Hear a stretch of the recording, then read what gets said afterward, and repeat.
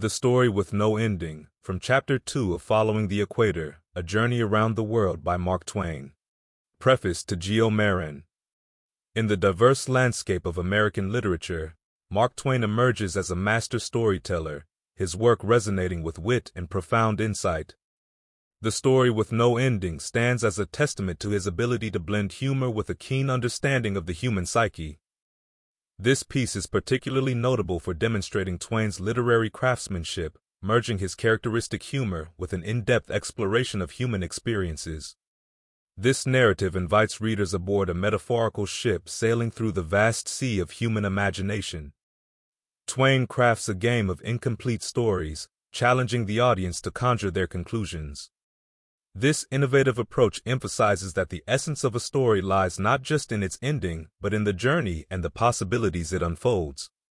The characters of John Brown and Mary Taylor are portrayed with a realism that reflects the complexities of real-life individuals. Their dilemmas and emotions resonate with authenticity, serving as mirrors to our own experiences and aspirations. Twain's choice to leave their story without a definitive ending is not merely a literary device. It invites the reader to engage with the narrative and imagine the myriad directions in which this simple tale could evolve. This story's lack of a traditional conclusion prompts reflection on the nature of storytelling and the role of the audience in shaping a narrative.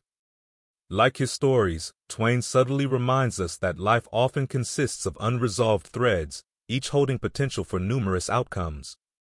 In Twain's skilled hands, the absence of a conventional ending becomes a catalyst for imagination. The Story with No Ending is a profound reflection on the art of storytelling.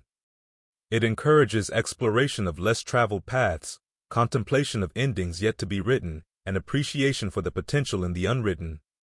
While lacking a conventional ending, the story is complete in its capacity to inspire, provoke thought, and ignite wonder.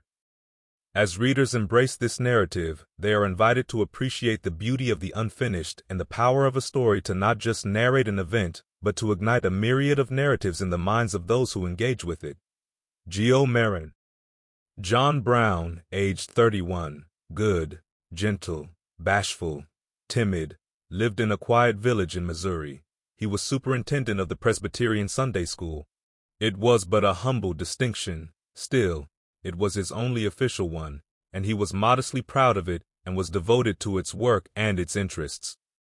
The extreme kindliness of his nature was recognized by all. In fact, people said that he was made entirely out of good impulses and bashfulness, that he could always be counted upon for help when it was needed, and for bashfulness both when it was needed and when it wasn't.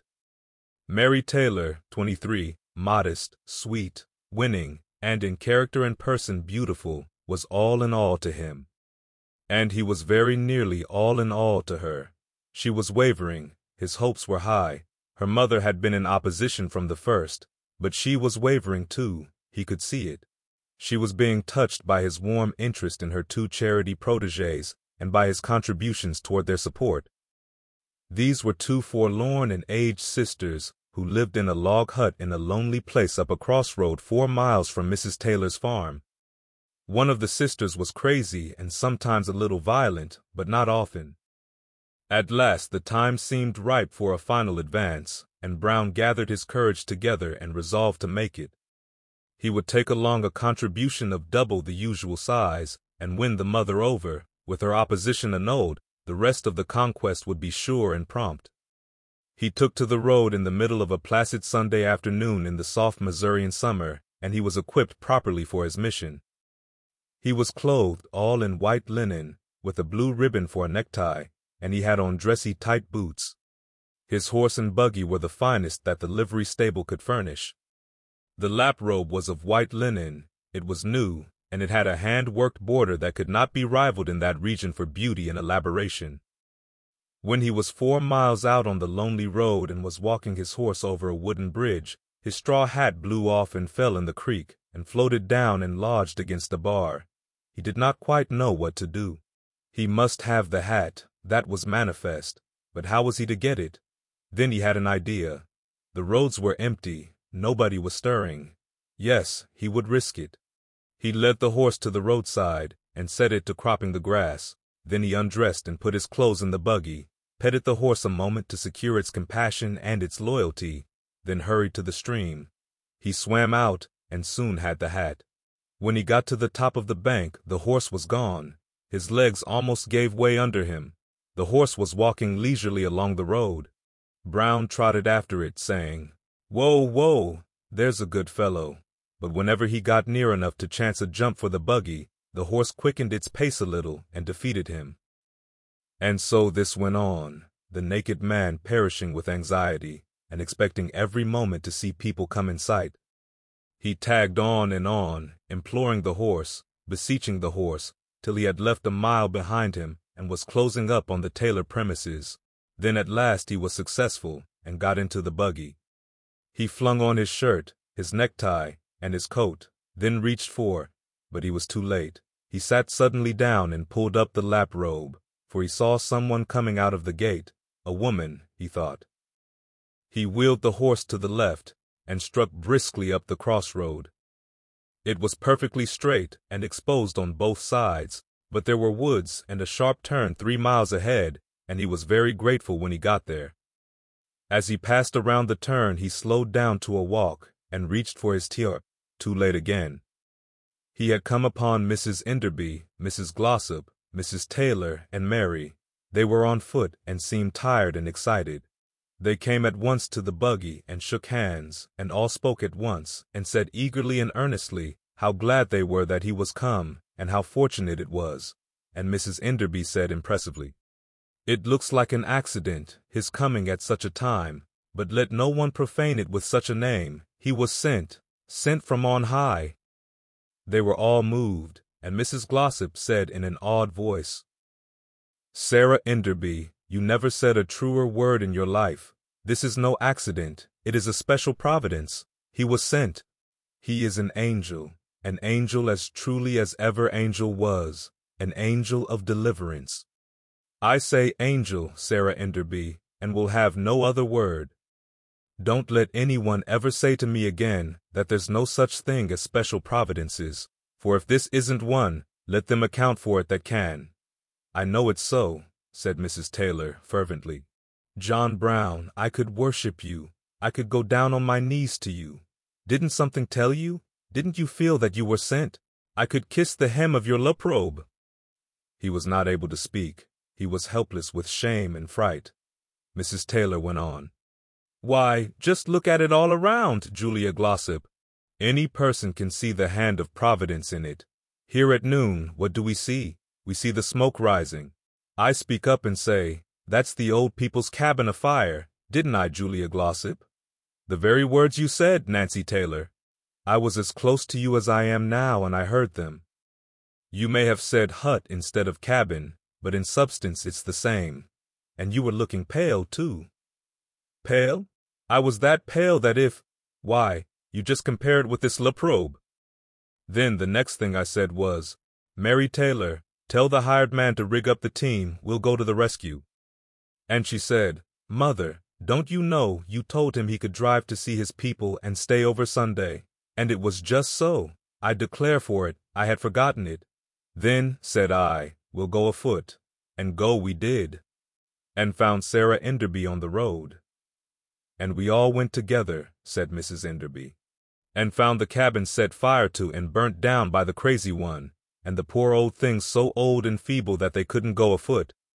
And we got them to a shady place and made them as comfortable as we could, and began to wonder which way to turn to find some way to get them conveyed to Nancy Taylor's house. And I spoke up and said, now, what did I say? Didn't I say, Providence will provide? Why, sure as you live, so you did. I had forgotten it." "So had I," said Mrs. Glossop and Mrs. Taylor. "But you certainly said it. Now wasn't that remarkable?" "Yes, I said it. And then we went to Mr. Mosley's, 2 miles, and all of them were gone to the camp meeting over on Stony Fork. And then we came all the way back, 2 miles, and then here, another mile, and Providence has provided. You see it yourselves." They gazed at each other awestruck, and lifted their hands and said in unison, "It's perfectly wonderful." "And then," said Mrs. Glossop, "what do you think we had better do? Let Mr. Brown drive the old people to Nancy Taylor's one at a time, or put both of them in the buggy, And him lead the horse? Brown gasped. Now then, that's a question, said Mrs. Enderby. You see, we are all tired out, and any way we fix it, it's going to be difficult. For if Mr. Brown takes both of them, at least one of us must go back to help him, for he can't load them into the buggy by himself, and they so helpless. That is so, said Mrs. Taylor. It doesn't look. Oh, how would this do? One of us drive there with Mr. Brown, and the rest of you go along to my house and get things ready. I'll go with him. He and I together can lift one of the old people into the buggy, then drive her to my house and— But who will take care of the other one? Said Mrs. Enderby. We mustn't leave her there in the woods alone, you know, especially the crazy one. There and back is 8 miles, you see. They had all been sitting on the grass beside the buggy for a while now, trying to rest their weary bodies. They fell silent a moment or two, and struggled in thought over the baffling situation. Then Mrs. Enderby brightened and said, I think I've got the idea now. You see, we can't walk any more. Think what we've done. 4 miles there, 2 to Mosley's is 6, then back to here, 9 miles since noon, and not a bite to eat. I declare I don't see how we've done it, and as for me, I am just famishing. Now, somebody's got to go back to help Mr. Brown. There's no getting round that, but whoever goes has got to ride, not walk. So my idea is this. One of us to ride back with Mr. Brown, then ride to Nancy Taylor's house with one of the old people, leaving Mr. Brown to keep the other old one company. You ought to go now to Nancy's and rest and wait. Then one of you drive back and get the other one and drive her to Nancy's, and Mr. Brown walk. Splendid, they all cried. Oh, that will do. That will answer perfectly. And they all said that Mrs. Enderby had the best head for planning in the company, and they said that they wondered that they hadn't thought of this simple plan themselves. They hadn't meant to take back the compliment, good simple souls, and didn't know they had done it. After a consultation, it was decided that Mrs. Enderby should drive back with Brown, she being entitled to the distinction because she had invented the plan. Everything now being satisfactorily arranged and settled, the ladies rose, relieved and happy, and brushed down their gowns, and 3 of them started homeward. Mrs. Enderby set her foot on the buggy step and was about to climb in, when Brown found a remnant of his voice and gasped out, Please, Mrs. Enderby, call them back. I am very weak. I can't walk. I can't indeed. Why, dear Mr. Brown, you do look pale. I am ashamed of myself that I didn't notice it sooner. Come back, all of you. Mr. Brown is not well. Is there anything I can do for you, Mr. Brown? I'm real sorry. Are you in pain? No, madam, only weak. I am not sick, but only just weak. Lately. Not long, but just lately. The others came back and poured out their sympathies and commiserations, and were full of self-reproaches for not having noticed how pale he was. And they at once struck out a new plan, and soon agreed that it was by far the best of all.